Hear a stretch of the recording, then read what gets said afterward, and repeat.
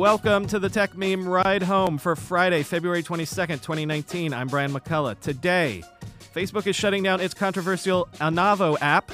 Google's streaming gaming service might get some hardware to go along with it. The most acquisitive unicorns, and, of course, the weekend long-read suggestions. Here's what you missed today in the world of tech. Facebook has removed its Onavo VPN app from the Google Play Store. Not only that, Facebook will immediately stop pulling data from users who use the Onavo app for market research, and will eventually shut down the app entirely. The Onavo app was the one that was fingered in TechCrunch's blockbuster investigation recently, at least sort of indirectly. Quoting from TechCrunch, Facebook has also ceased to recruit new users for the Facebook Research app that still runs on Android but was forced off of iOS by Apple after we reported that it violated Apple's Enterprise Certificate program for employee-only apps. Existing Facebook Research app studies will continue to run, though. Onavo billed itself as a way to limit apps from using background data and use a secure VPN network for your personal info, but also noted it would collect the, quote, time you spend using apps, mobile, and Wi-Fi data you use per app, the websites you visit, and your country, device, and network type, end quote. A Facebook spokesperson confirmed the change and provided this statement, quote, market research helps companies build better products for people. We are shifting our focus to reward-based market research, which means we're going to end the Onavo program, end quote. Again, Facebook acquired Onavo in 2013 for around $200 million. It later came out that the data from the Onavo app was instrumental in cluing Facebook into the rise in popularity of WhatsApp, thus leading to that company being acquired by Facebook for $19 billion. Last year, Apple pushed Facebook to remove Onavo from the iOS App Store over privacy concerns, but Facebook apparently repurposed that tech into the Facebook Research app that TechCrunch revealed was sideloaded via Apple's Enterprise Certificate program and was paying users money in violation of Apple's policy and led Apple to temporarily cut Facebook's access to the Enterprise Certificate program, full stop.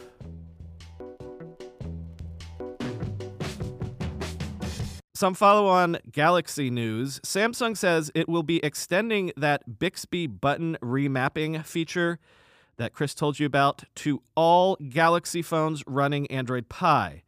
This will happen in a future software update. You can assign the Bixby button to open a third-party app, as Chris told you, so it could open, say, Google Assistant or Spotify or really whatever you want. Quoting from The Verge, so long as your device is running Android Pie, as well as the one-touch UI that sits atop it, Samsung says you'll get Bixby button customization through a future software update. We don't know exactly when that's coming. And for those that like using Bixby, you can still launch the digital assistant using the dedicated button with either a single or double press. Whatever you choose to remap the button for will take up one slot, with Bixby automatically filling the other, end quote. So if you're one of those people that love Galaxy phones but wanted Bixby out of your life, or at least out of sight, you can now do that if you want, even if you're using the S8 or S9 lineups or the Note 8 and Note 9 lineups. And to follow up on this from earlier this week, remember that rumor about Google announcing a streaming gaming service soon? The rumor kicked off because Google announced a mysterious keynote at the Game Developers Conference in San Francisco on March 19th. Well, now, quoting from 9 to 5 Google, according to a source familiar with the matter, next month's event, which Google calls a keynote, will feature both the game streaming service powered by the Project Stream technology and hardware to go along with it, end quote. Project Stream was demoed some months ago, allowing users to play Assassin's Creed Odyssey in Chrome for Mac, Windows, Linux, and even Chrome OS. Apparently, this is all part of a so-called Project Yeti inside Google, and Project Yeti is also working to gin up a hardware component to get games working on, say, TVs. Quote, Kotaku last June confirmed that hardware is in development and reported that Google has been in talks with big video game developers to gauge interest for the platform. Another source last year confirmed to us that a few studios have worked with Google to port existing games for internal testing, including one historically popular title. Furthermore, as of late 2018, we were told that the upcoming roadmap for Yeti is being locked down, end quote. In the universe of exits, there are IPOs, of course, but there are also acquisitions, usually, at least lately, by one of the big boys, getting bought out by a Facebook or an Amazon, say. But there's also a category that people tend to forget about. That category is acquisition by unicorn. That can be an interesting outcome. You get your payday for your company, and then, depending on how the unicorn does, either when it IPOs or if it gets taken out by a bigger fish, you can get potentially an even greater payday than the one you signed up for. News broke today that Pinterest has confidentially filed for its IPO, for example, and guess what? It turns out that Pinterest has been quietly among the most acquisitive unicorns in recent years. So who tops the list for the most acquisitive unicorns? Crunchbase has the numbers. According to them, Airbnb comes in first among the current crop of unicorns with 19 acquisitions through February of 2019, followed by someone you wouldn't think of probably. WordPress developer and hosting company Automatic has made 17 acquisitions. Then in third came Pinterest at 15 acquisitions, which again surprised me a bit. After that, it's a whole bunch of others, folks you would think of, like WeWork, or the We Company, I guess it is again, Coinbase, Lyft, Stripe, etc. But yeah, some of those Pinterest acquisitions will soon find out if their payday will turn out to be even larger than they anticipated when they signed on that dotted line.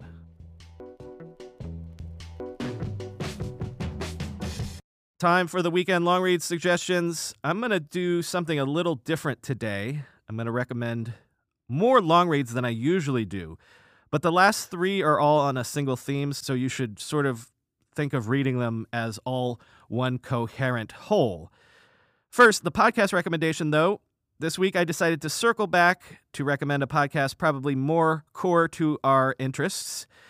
Late Night Linux is a podcast that takes a look at what's happening with Linux and the wider tech industry.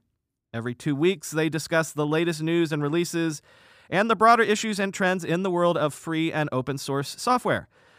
All of the hosts of the show are Linux users and or developers. The host told me to tell you to expect drinking, swearing, strong opinions, and Will being told to shut up about Ubuntu. So, if this is the sort of waters you swim in, I can't imagine a better show to check out. Search your podcast app for Late Night Linux, and you can also find them at latenightlinux.com. First long read is from The Verge. Given all the recent news about Apple's Enterprise App Program and the shenanigans therein, Nick Stat has a super useful overall look at what the Enterprise App Program even is, why Apple has it in the first place, and how, as Nick says, it has been turned into the new Wild West of mobile apps. Or, quoting Nick even more pithily, Apple dug a tunnel beneath the App Store and the rats are getting through. In Vanity Fair, Nick Bilton has a piece up chronicling Elizabeth Holmes's final moments at Theranos. So if you read that book, Bad Blood, this is the perfect sort of final chapter for that book. And even if you didn't read the book, this is a fantastic look at where the whole Theranos story stands at the moment. Also timely, the New York Times has a historical look back at how New York City actually became a tech town. Because Amazon notwithstanding, New York has been a tech town for quite a long time now. And I mean that even in the modern digital sense. IBM was always big here. Bell Labs was here before going out to New Jersey. Then you had all the .com companies that were here in Silicon Alley, DoubleClick, The Globe. Tim Armstrong was Google's first employee here, tasked with dialing up the ad business before AdWords even existed. He worked out of his apartment by himself at first. Then, of course, Google bought DoubleClick. Then you had the explosion of digital media companies, BuzzFeed, Business Insider, and the second wave of companies, Gilt, Etsy. Etsy was actually founded in the very building I am speaking to you in right now. Heck, as I said, the entire podcasting universe is here in Brooklyn. Nice summation of New York's history as a tech town. Ars Technica has one of its typically massive pieces. This time, it's a total comprehensive buyer's guide. the best Android phones to buy in every category, from budget phone through flagship. In Mashable, Chloe Bryan has a piece that got a ton of circulation this week. It's called The Curse of the Twitter Reply Guys. Ladies, you will no doubt have a shudder of recognition when you read this piece. Guys, read this piece because you do not want to be one of the clearly defined 9 types of reply guy identified here. And finally, the last 3 links are the 3 themed links. YouTube. This is an overall evolving narrative that I've probably been a little negligent by not covering. But that unfortunate story that Chris had to report on yesterday made it time to do this. Bottom line is this. Facebook gets all the headlines for its aggressive algorithms, which push more in search of greater engagement and more money. But YouTube is also guilty of this same thing, and perhaps even more so. Again, it all comes down to algorithms and designing for addiction. You know what I'm talking about. You watch a video on a thing on YouTube, and then YouTube recommends you watch another video on a similar thing, and then another, and before you know it, you're all the way down the rabbit hole. And this is not news. That rabbit hole quickly gets dark and dirty and scary and icky. Somehow, watching a video on Martin Luther King can lead you to video suggestions for white supremacy videos. And for years, YouTube has been blamed for radicalizing terrorists, but now we're getting into the weeds in ways that are complex and difficult to think about.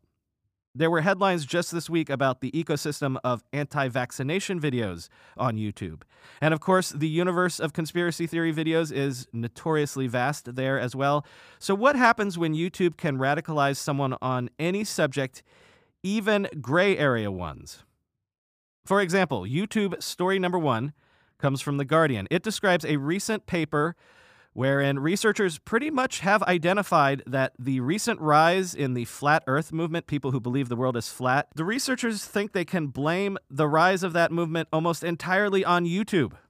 It describes a recent Flat Earther annual conference. Quote, interviews with 30 attendees revealed a pattern in the stories. People told about how they came to be convinced that the Earth was not a large round rock spinning through space, but a large flat disk doing much the same thing.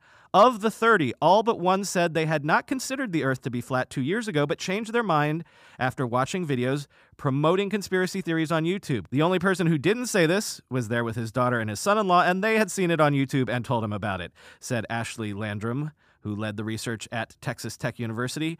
The interviews revealed that most had been watching videos about other conspiracies, with alternative takes on 9/11, the Sandy Hook school shooting, and whether NASA really went to the moon, when YouTube offered up flat Earth videos for them to watch next, end quote. So, from that, part 2 is a piece from Kevin Roose in the New York Times. He mentions things like flat Earth conspiracies. He notes that YouTube says it wants to curb this sort of, quote, borderline content. But the problem there is that would mean curtailing some of YouTube's most popular content and, in fact, perhaps muffling some of its most popular stars. Roose describes YouTuber Shane Dawson, who has 20 million followers and recently posted a smash hit 104-minute conspiracy-laced documentary. Quoting Roose, part of the problem for platforms like YouTube and Facebook, which has also pledged to clean up misinformation that could lead to real-world harm, is that the definition of harmful misinformation is circular. There is no inherent reason that a video questioning the official 9/11 narrative is more dangerous than a video asserting the existence of UFOs or Bigfoot. A conspiracy theory is harmful if it results in harm, at which point it's often too late for the platforms to act, end quote. Read the Roose piece to learn about algotransparency.org that will let you dig deep and actually see and figure out how YouTube's algorithms function. I found that fascinating. But it's that last bit that I just quoted from Roose that I think is key to think about here. Once a conspiracy theory can result in harm, it's too late for anything to be done about it. The genie's out of the bottle. Take the anti-vaxxer thing. Now, I want to stress that I am not at all taking a position on this. You believe what you want to believe. I'm not taking a side on that debate, but I'm going to use it as an example. What if YouTube or some other platform is growing the movement to avoid vaccinations, and one day there is a huge, measles outbreak because of that, and thousands of people get sick or even die? And then what if people blamed YouTube for that? At that point, YouTube would probably take the videos down, right? But what would be the point? It would be too late at that point. I mean, we learned this week that Pinterest has blocked all vaccine-related searches on its platform, full stop. That's one way to do it. But then where are we? Then we're deep in the weeds of a censorship debate, right? Because what would be the next topic that is verboten? And the next, and the next. The third piece, the final piece, is from Casey Newton in The Verge. He looked at this through the lens of that infamous Tide Pod challenge. It started out as a satirical video from The Onion. Then people posted their own satirical videos in response, and then suddenly kids were being rushed to poison control because they were eating Tide Pods. As Casey says, these are insidious phenomena, even when no one believes the conspiracy theories at first. Quote, "The Tide Pods challenge was just a joke, until it wasn't. Until a certain point, videos about it were pure entertainment. So when did that change? Imagine that you're working at YouTube. When do you flip the switch declaring the whole subject to be, quote, borderline content? I don't think this question is unanswerable. There was almost certainly a moment in the evolution of the Tide Pod story where it became clear that it had taken on a life of its own. But determining that moment in real time would require platforms to take on more of an editorial role than they have historically been comfortable with," end quote. But what if in the near future, they're going to be forced to take on that role to avoid what is becoming a growing rumbling about liability implications? I think that's the calculation that Pinterest made, by the way, with a high-profile IPO coming. And remember, I told you just this week about the UK Parliament report that suggested writing legislation to force platforms to police content or face liability. Anyway, it's a big, messy, I don't have a handle on it all yet issue, but these three pieces will help you get a sense of the whole picture.